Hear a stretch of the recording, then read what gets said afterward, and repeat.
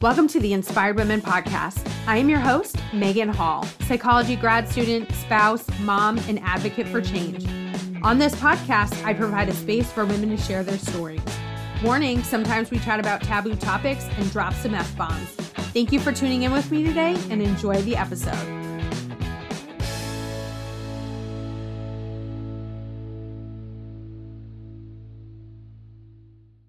Hey everyone, today I'm here with Kimberly. And I want to give you a quick heads up before we get into the episode that we may talk about abuse in case you're not in the headspace to, listen to that, come back later, or listen to one of the 380 something episodes that are out there. There's a lot. I look on the back end and I'm like, how did I do all that? I don't know. But anyways, Kimberly is born to a native Korean woman who would become the first Korean female chief warrant officer, 5 in the United States Army. Ooh, yeah, that's awesome. Kimberly prides herself on learning directly from her mother, Shiro, who taught her firsthand how to turn obstacles into opportunities. I mean, I'm just impressed with that about your mom. I'm like, that's really cool.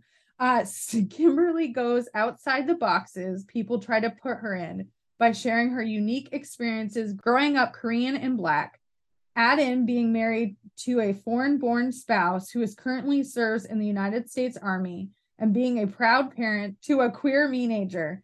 In the words of Kimberly, her worlds all mix in. Welcome to the podcast, Kimberly. Thank you for being here.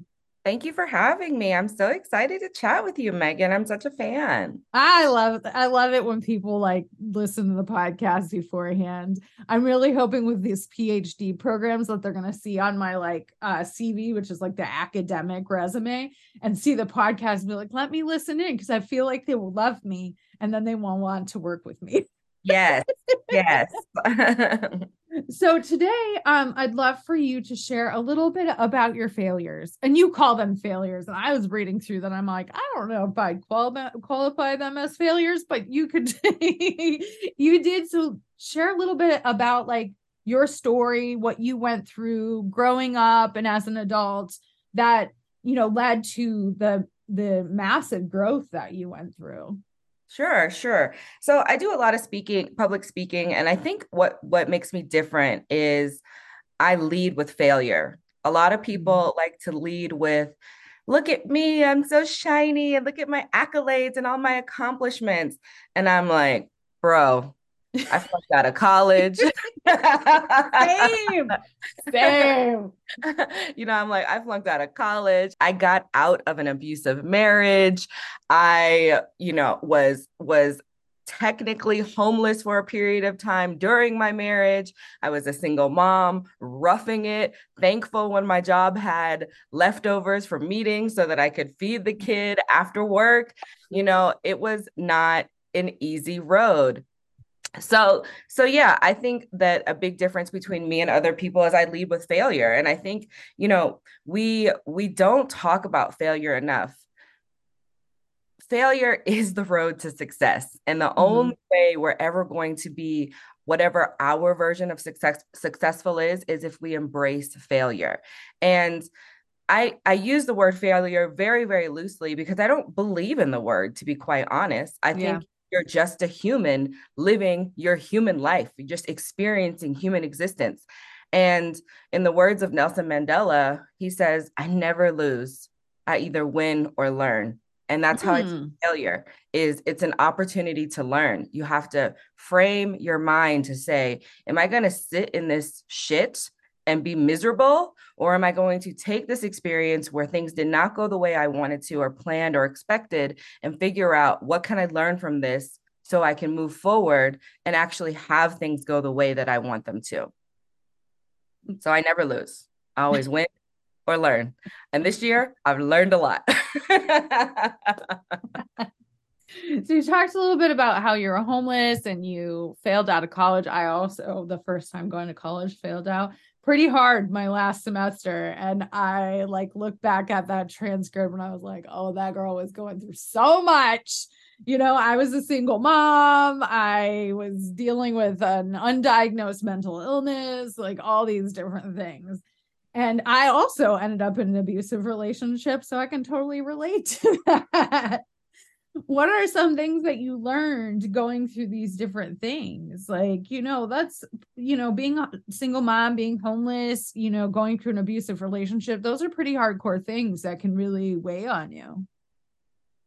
They are really hardcore things. I think one of the biggest lessons I learned is that friends are the family you choose, and that they are the ones who can really push and propel you through sometimes when you don't even believe in yourself. And I think when you get to these points where you're homeless and when you're experiencing extreme difficulty, you feel hopeless. You feel like you've dug yourself, or somebody has put you in this pit, and every decision you make just adds more depth to this pit, and you're like, bro, I'm trying so hard to like claw my way out, but I'm just like falling deeper back down.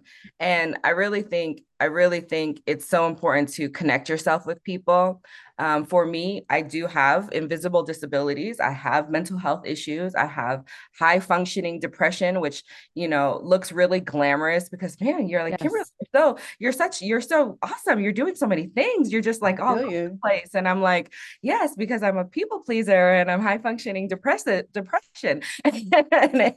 And my anxiety, the way it runs is like I have to get all the things done. So it's the acceptable form of mental illness where Mhm. it looks shinier because like on the outside, it's like, wow. But on the inside and home when nobody's watching, I'm balled up in a corner, like, how am I gonna do this?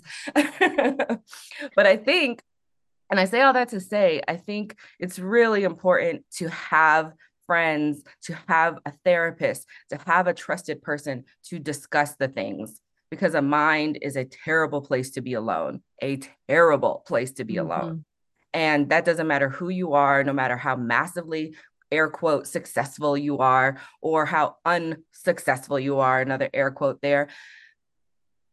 You need to talk to somebody, because a mind is a terrible place to be alone, especially when so many millions of Americans, billions of global citizens are dealing with mental health issues that are undiagnosed. We all carry so much childhood trauma into our adult lives, and where so many of us are just walking adults, but really children on the inside trying to just make it. So you have to have those conversations with a trusted person, preferably a therapist. Yeah. And I'm so glad that in 2022 and beyond, therapy is becoming more normalized, Mhm. and becoming cheaper and also free for many, So I really just think that that is a huge way forward to get you to your version of success. Yeah, I am high functioning bipolar disorder. And a lot of people are like, I can't believe you have bipolar disorder. I'm like, you don't live in my head. Like, there are literally days that I have to force myself to get out of bed.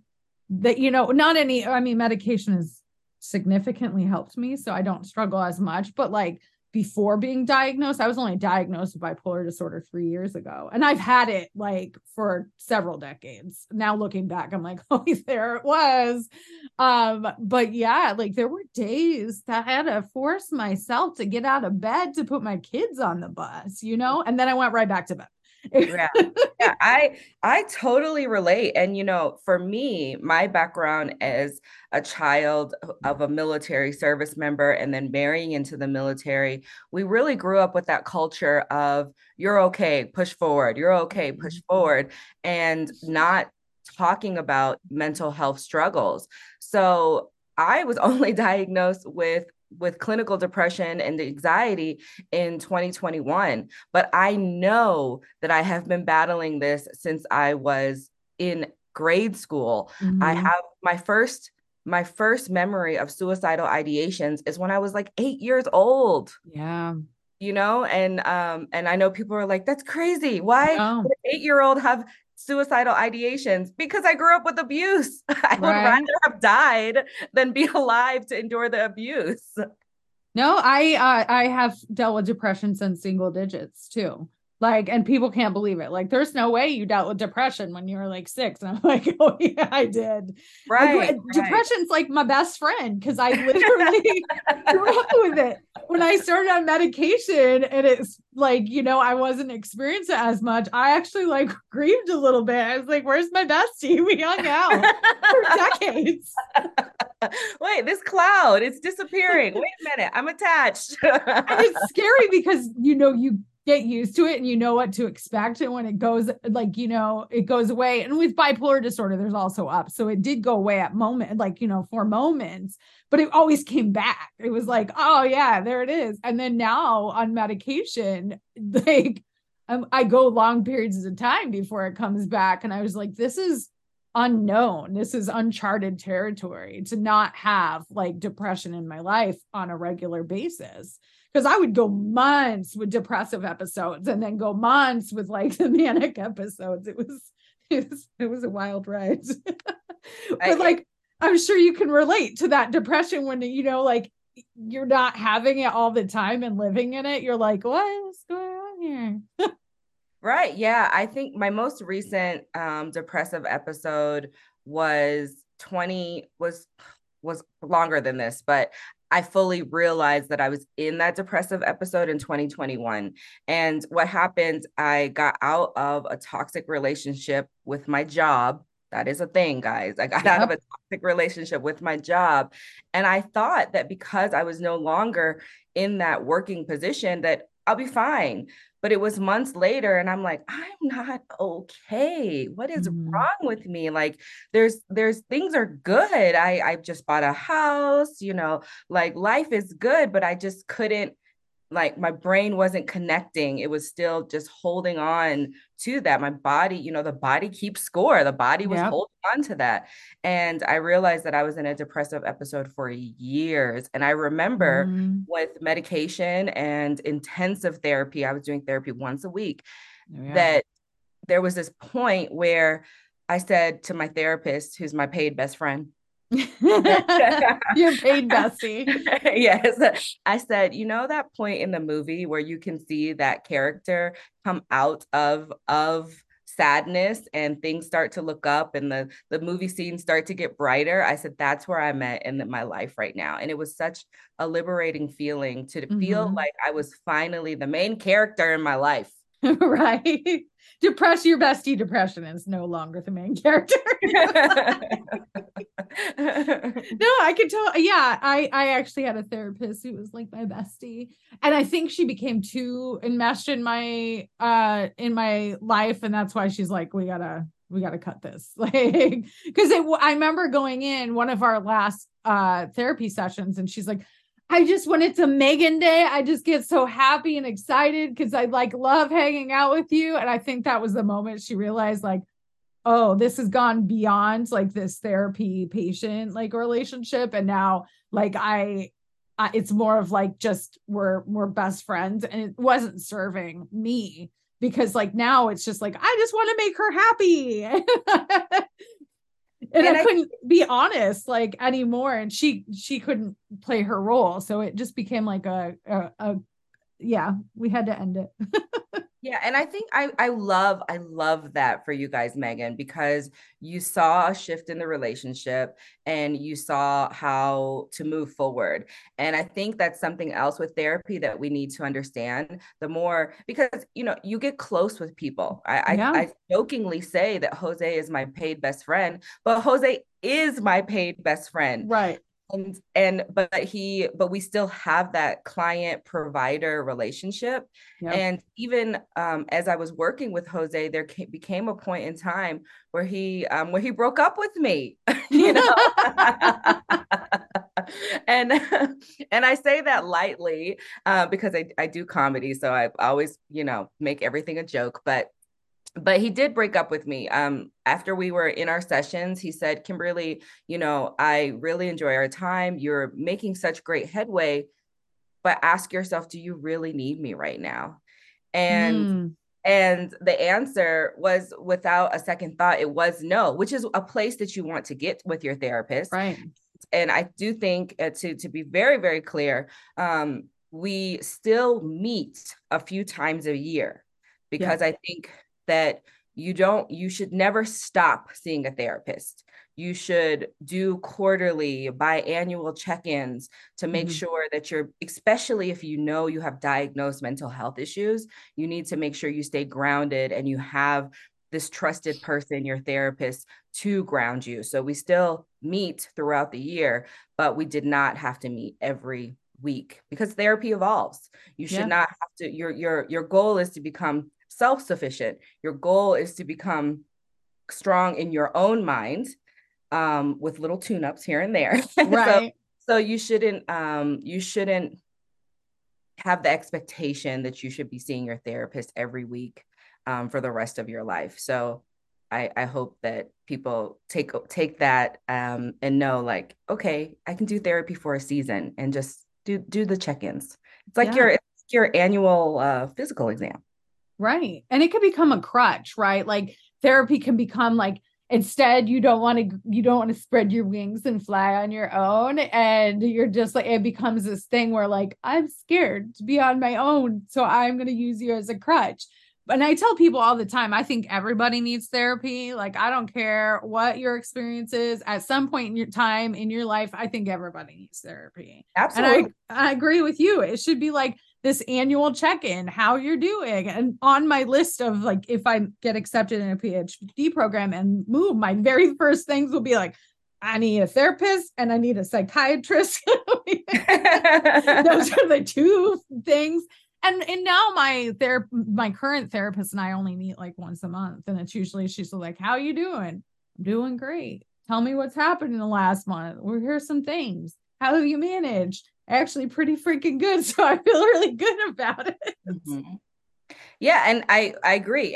And what I love about my therapist is the ability to do just that. So I do, seasonal affective disorder hits me hard, and I live in Colorado Springs, which is a beautiful area, but we have these short days and long nights, and it's cold, and these things are just like, I'm from Korea, which is a peninsula technically, but I'm like, we can't even go up north, it's an island. So so I'm like, I'm an island girl, and Korea is not tropical, but in my head it is. So I'm like, I need sun and palm trees and water, and I don't get that here in Colorado. And while I absolutely love it here, those things do affect me. So in this winter season that we're coming up into, I have, reached out to my best friend, Jose, the therapist, and said, hey, I do need to start meeting with you once every 2 weeks, so that I can make sure that I'm okay. And then also my family is coming in. My family, and I adore my family, but family is a stressor, a positive stressor and negative stressor combined. And I said, I need you so that I can sort out whatever feelings that I have, because my sexual assault happened in December Oh, when I was wow. a child. Yeah. So though family coming in for the winter holiday is nice, there's also that little Kimberly who remembers being traumatized in the winter and feeling like that's when a big part of me broke. So Yeah. I think you should absolutely know what your triggers could be or triggers are, and coordinate that to ensure that you get the best care for yourself.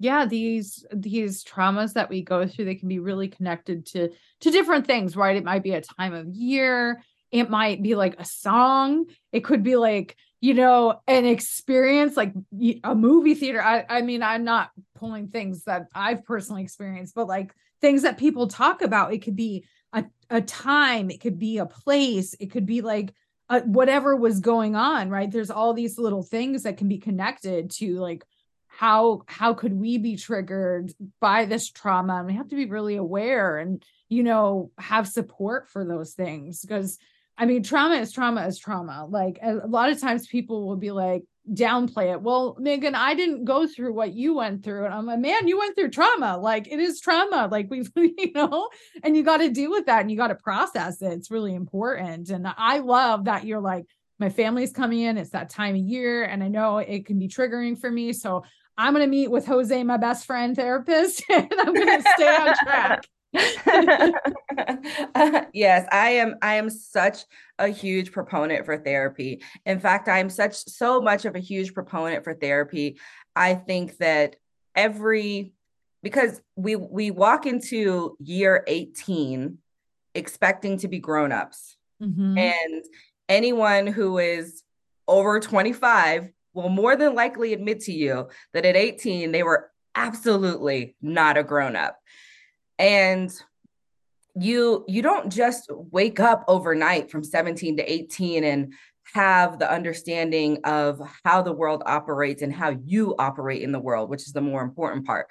Mm-hmm. And I think my radical idea that I would just love to see is at 18 years old, instead of, if you go to college, university, military, whatever you do, fine. But in whatever you're doing, that organization has a program that is a 6 month to 6 to 12 month program where all they're doing is working on your childhood trauma, rebuilding a foundation for you, because so many of us have these broken foundations because of childhood trauma. We don't get to choose who our parents are. We don't get to choose where we live. We don't get to choose how we exist as a child. But at that 18-year-old mark is when we start to choose how we exist.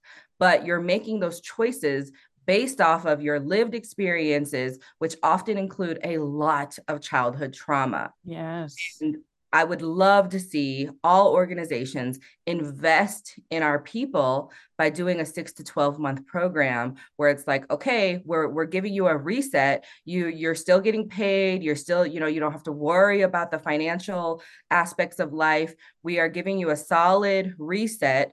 And for some people, if you had a happy childhood, great, good for you. Enjoy that 6 to 12 month incubation period still. But for the rest of us, this would be a perfect time to just be able to heal and let that hug that little person inside of you. And I would, man, I would just love to see that, but that's my crazy radical idea. I'll never get elected for any position with that. Yeah, and you got to think about, I wasn't until I was like, I think I was in my early 30s and I was sitting through a domestic violence training because I wanted to help out at a domestic violence shelter or intimate partner violence shelter. We got to be inclusive here. It doesn't just happen inside your home. It can happen in any relationship that you might have, any partner you might have. But anyways, I was sitting through this training and I was like, oh shit, I have like witnessed and dealt with abuse since I was a child, because mine was like not so much physical abuse, but emotional and like mental abuse.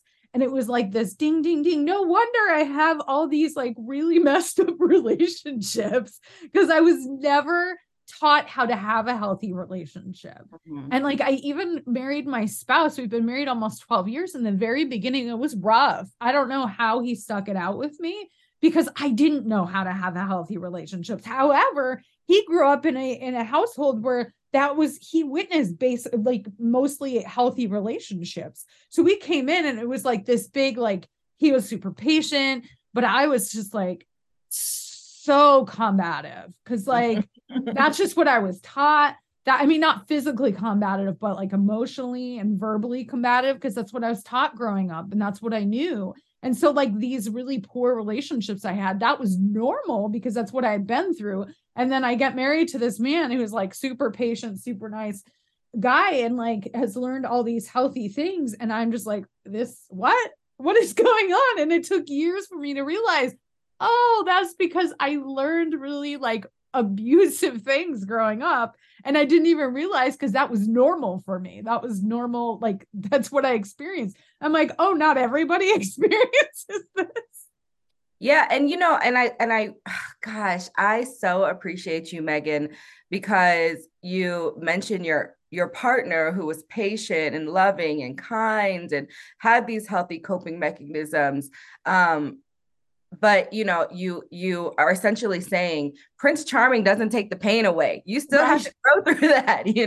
And the same for me. My mom was my safe place. My grandmother was my safe place, but they cannot work through that internal me for me. I have to do that myself. It doesn't matter how amazing somebody comes in your life, whether it's in the form of a romantic partner, a job, a friend, a therapist.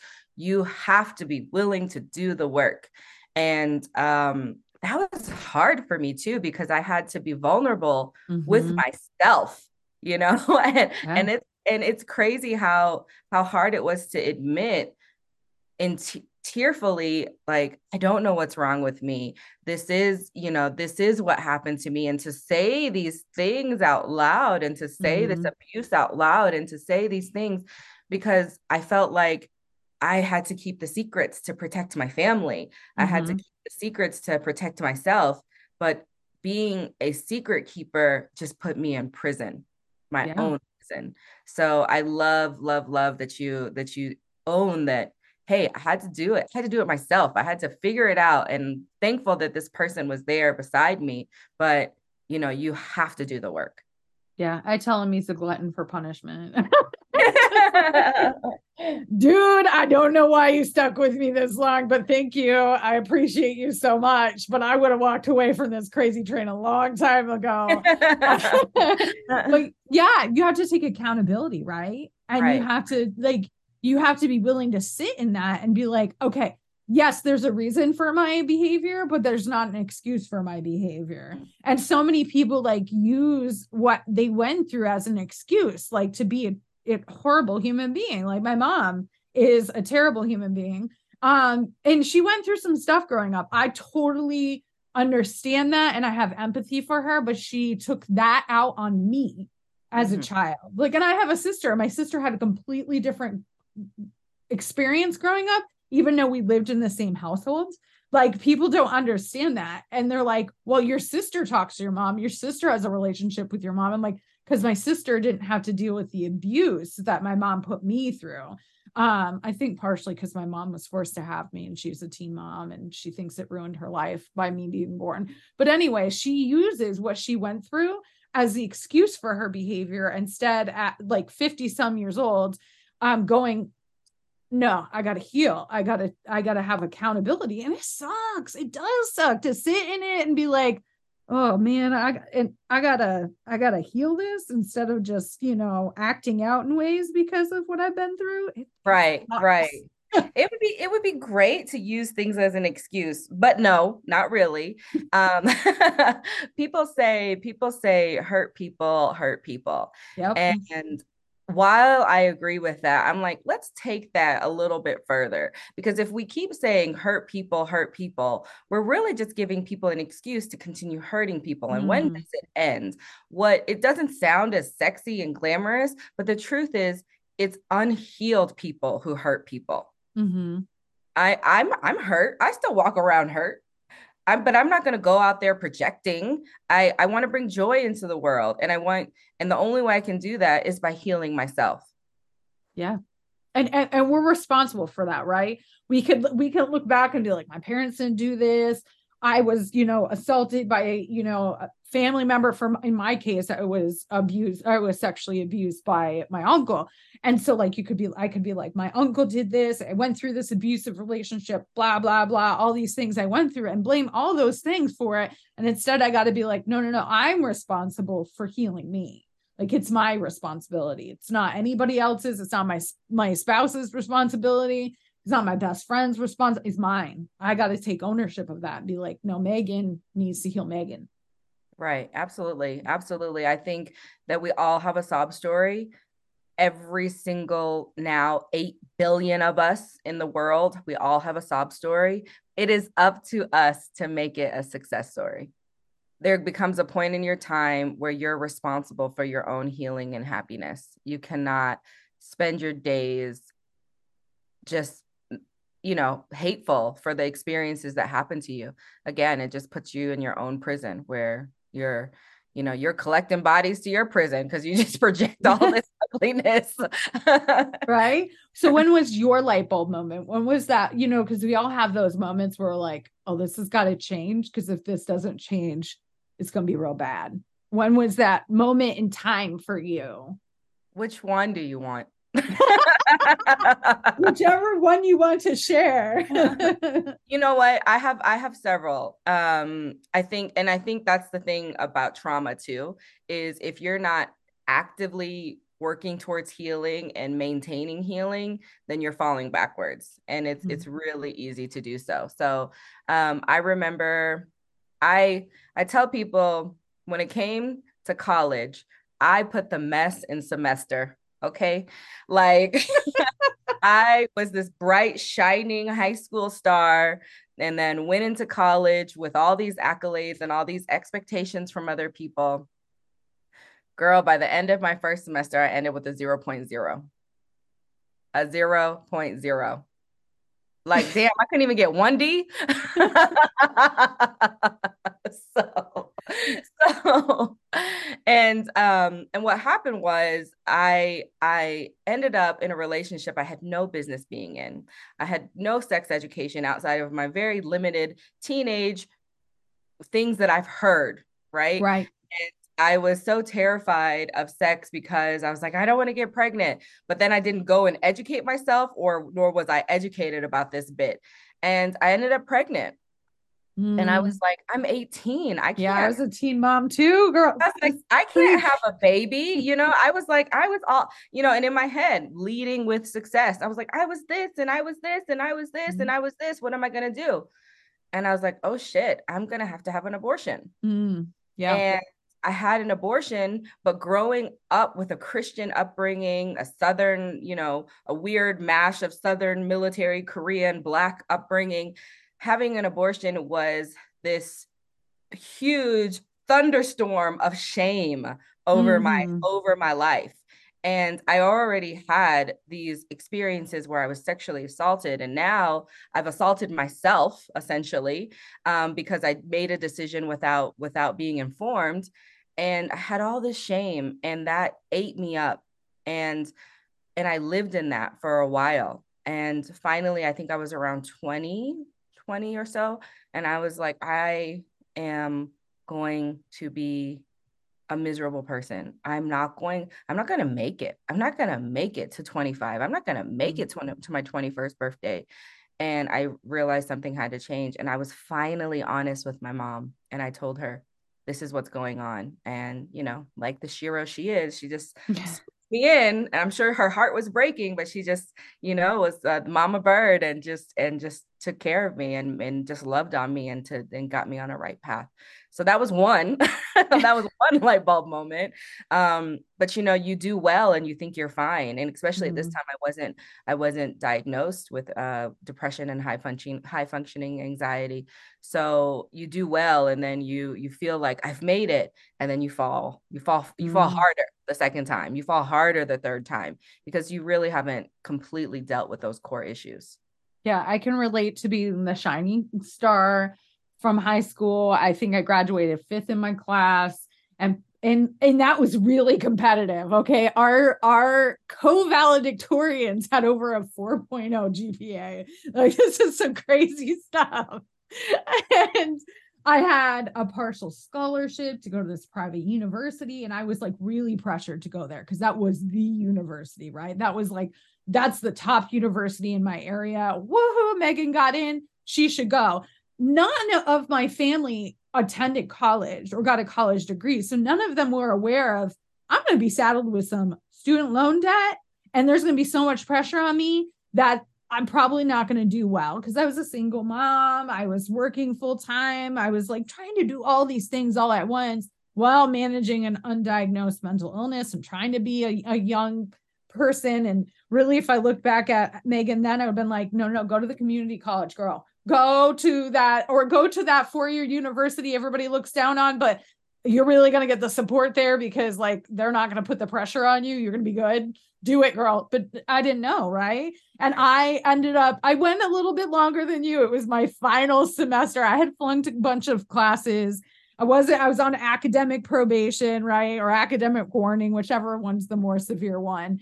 And everything fell apart that last semester. Like, my mental health got really bad. I got into that abusive relationship. It was just, and I ended with a 1.8 something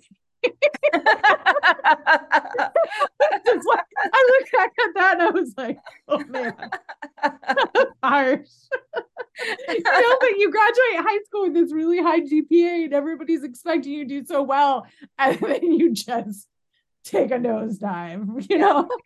And you hold on to that shame too. You're like, Oh man, yeah. because at that time, at that stage in our lives, you really are so burdened with everyone's expectations Yeah. because you haven't made your own yet. You haven't really decided, like we don't even know ourselves. And that's why I think I agree with you. If I could go back, I probably would have joined the military, or I would have gone to a junior college, community college, or I would have taken a gap year. Yeah. And that's why I think it's so important that we have the opportunity to do that 6 to 12 month period after high school where it's like, all right, let's just grow. You know what? I changed my mind. I think everybody's senior year should not be dedicated to any type of schooling. It should be dedicated, just your senior year in high school should be dedicated to healing. There's my radical idea. Every senior throughout the country should have a program where it's just you're coming to school to learn life skills. That's it. Yeah. Because we're put out on our own, right? Because we're expected to be an adult. And then of course, kids, like I have a 19-year-old daughter, and as soon as she turned 18, I'm moving out. I'm an adult now. Oh, it's not working out very well. But our prefrontal cortex, we're not even fully formed until like 24 years old. So we have these 18-year-olds going out on their own and they don't even know how to be adults. Like we do the best we can, but like, oh, we have 18-year-olds serving in the military. Okay. It's wild that like we're that they're not even like they're not even like mature enough to make those decisions, but Yep. they do. 17-year-olds in the military. Oh my God.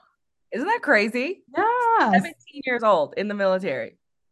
It's why I don't know. I know it's wild. And so we have all these expectations of these young kids who like, they don't even know. And in so many people don't even stick with what they if you finish college and you get a degree, most of the time you don't even stick with what you got a degree in, because when you're like 18 years old and you're like, this is what I'm going to do, I'm 36 and I only like recently knew what I wanted to do, right? Yes, yes. And then and let's be honest, the trauma that you take from your childhood into your early adulthood, you're just adding more trauma. And in my experience, as I've talked with people, it's around that 25, 26, 27 age where they are finally starting to assess and Mm-hmm. realize like, damn, I wasted so much time because I was just floundering. And Mm-hmm. I'm really thankful that my 14-year-old, at this point, they're 14, so they could change their mind tomorrow. They could change their mind by the end of this day. But at this Right. point, they're like, my 14-year-old's like, no, I'm going to graduate and I'm going to stick around for a little bit. And I'm like, Mm-hmm. praise the goddesses, because I'm like, I do not need you floundering with people, with other students who are floundering and giving you bad advice, like stick around. I promise I'm not a helicopter parent. Just please. And besides, I don't want to pay another bill for you Right. leaving. Tell them, like, if you want to explore college, go to a community college, because chances are you're going to go there free or cheap. You can get some like scholarships to cover that. Like community colleges are don't get enough credit. Okay. Like No, you they you don't. can go in there and you can change your major like 20 times. You can try out different classes. This is not like you have to commit to something. My best experiences were in community college. I mean, because I had a 1.8 GPA. I had to go to community college, right? To bring that up. Same, No same. 4-year university was taking me on. But I had Yeah. such great like experiences. I got to explore all this stuff, right? And I can't say enough. Like go to the community college, bang out those like basic stupid courses in math and science you got to take, and just explore. Yeah, I agree. I also had to go the community college route. So shout out to Central Texas College, because they were like, we see you. We're gonna take you. Yeah, we're gonna And help you out. and my counselor, she was so amazing. She didn't dig into my personal life, but she was like, she was a champion for me. Mm-hmm. She's like, Kimberly, yeah, I see your previous transcripts. She's like, but you're smart. She's like, Yeah. she's like, I'm rooting for you. Let's make you successful. And nobody in my 4-year university was doing that. The minute I stopped Mm-hmm. being shiny, they just wrote me off. Yep. And so for that reason, I actually spoke recently at a community college here in Colorado Springs, and you can tell the difference. The staff, when I was speaking, because I was talking about my failures and my mess in semester, and she was like, we want that because we want these students to know that it does not matter how you Mm-hmm. started. It matters how you finish, and that they have everything in them already to be powerful. We're just here to be the tools to pull that out of them so that they can see it. And I'm such a champion for community colleges because I Yeah. have not seen in my granted my limited and failed experience, I have not seen 4-year universities. They want the people who are bright and shiny and who are going to stay bright and shiny, and that's not Mm. the way life works. And we Wow. chose my kids' high school because it is a dual enrollment school where they will be able to go to community Oh, college, nice. so that they can start that experience early. So I'm in some ways I'm very thankful for my failures because it's equipping me to be a better parent, a better mentor, a better community member, a better sister to all of the people in the world, because I'm like, this is what I went through, and I don't want you to go through this. If I can give Right. you one small life hack, then I'm thankful that I had a miserable existence for a period of time to help you. Same. Here you all. You have this podcast because I was a miserable human being and wanted to share my life experience with the world. So welcome for like 6 years now. There's been a podcast because I shit it out in life. It's okay. But I mean, my most diverse experiences with people were in a community college because you have people of all walks of life, right? All ages, races, gender identities, because like it's just an inclusive space that everybody can go to, right? And 4-year universities, they have these expectations, like you said, and they, I just in the 4-year universities I've attended, I just didn't experience the diversity I did in community college. I mean, I also went to a community college in Virginia. Shout out to Tidewater Community College. If you live in Virginia, check it out. I mean, so that might be part of it, but also anybody I've talked to that's gone to a community college, they've said that. I sat in my social psychology class with this man who was in his 70s. And he was like, I just wanted to come back and learn some stuff. Right. And I'm just like, man, I learned so much from him. He was sharing his life experiences in class, relevant life experiences to what we were learning. But I was like, dang, who does this? And then you get all these professors who are also from all these walks of life, right? Like I had professors who had PhDs. I had professors who had master's degrees. I had professors who like had whole businesses and then like came back because they were like retired and they're like, yeah, I came back to teach all the things I learned. And I'm like, this is amazing, right? You don't see that in a 4-year university. You don't. And I have to say, when I was in community college, I really loved the experience because there was so much diversity, but not diversity in the sense of race and gender, but diversity in the sense of lived experiences. Yes. And all of a sudden, I had people who were younger than me. I had people that were older than me. I had people, we built this community at this Mm-hmm. community college where I had big brothers and big sisters who were like, okay, Kimberly, how's your progress? It wasn't like drill sergeant check-ins. It was Yep. like people just genuinely rooting for you. And Yes. traditional universities, a lot of times it feels very competitive, and that still doesn't sit well with me. I believe in collaboration over competition every single day. I do Yeah. not believe in the scarcity mindset, and I think a lot of 4-year universities from the very beginning, when they're like, this is our acceptance rate, you are just adding to the scarcity mentality. And Right. I cannot vibe with it, Megan. I cannot vibe with it. Let me tell you what, applying to PhD programs is a whole other level of that. It's like we have, either, 50 plus or hundreds of applicants, and we're going to choose 4.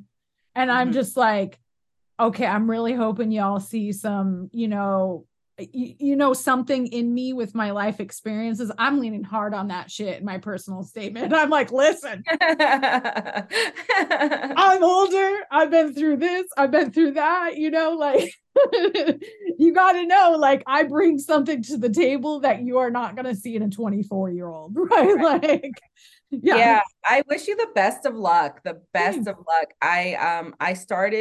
I applied for a PhD program and I was really, really excited and I got rejected. And I asked them, I said, hey, can I get some feedback on how I could have had a stronger application? And I was really disheartened that some of the feedback I got was, they said, well, while we can't review your entire, application and give you feedback, here are some possible reasons why you didn't get accepted. And one of those reasons was previous negative performance in education. So, I had to submit all my transcripts and I'm like, damn, it was more than likely my failed experiences at 19 years old that got me rejected. I'm like, damn, I'm almost 40 now. And right. And I was like, that shit is still following me. But I wasn't honest with them. I was not honest with them about all the whys behind it. I was just like, let me stand on my accolades. And that was not enough. So I'm very happy to hear that you are being honest with your experience. And I think that adds depth and value to your application. And if they say no, screw them, girl. Applications, 11 of them. Like, this is overwhelming the amount of applications I'm about to submit in 2 weeks. 11 of them. But anyways, I have a social psychology lab after this. So speaking of school, as we wrap up the podcast today, what would you like to leave the Inspired Women audience with? I would like to tell them to lead with failure, to own that, to own those experiences, because no matter how broken you might feel with those experiences, if you're still breathing, you survive them. Yes. And Amen. So they did not, like, you might feel broken, but they did not break you because you are still here. So I would love for listeners to just really understand that whatever they went through, whatever they're going through, that's okay, because hope is not gone until that last breath is gone. So you still have the time to work it out. And once you own those experiences that happened with you, nobody can use them against you. People are like, Kimberly, I cannot believe you talk about publicly about having an abortion. What? So what? It's like, part of your life experience. That's my life experience, not yours. It's not theirs. What are they going to do? Be like, they're going to talk about me having an abortion? I talk about it. So I'm like, whoa, whoop-de-doo. So once you own what you have done, what people have done to you, and you redefine that narrative and you put positive back into your mind through yourself, through therapy, through people that love you, that trauma, it can no longer own you. Yes. It can no longer steal your present. It can no longer steal your future. So you can move forward. And that's what I would love people to know. Amen. Well, Kimberly, thank you so much for coming on the podcast today. Thank you for having me, Megan. You are a delight. So delightful.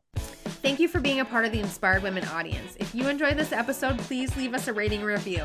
And don't forget to share this out with somebody who could use some inspiration today. Tag us at Inspired Women Podcast, both on Facebook and Instagram. Have a great day.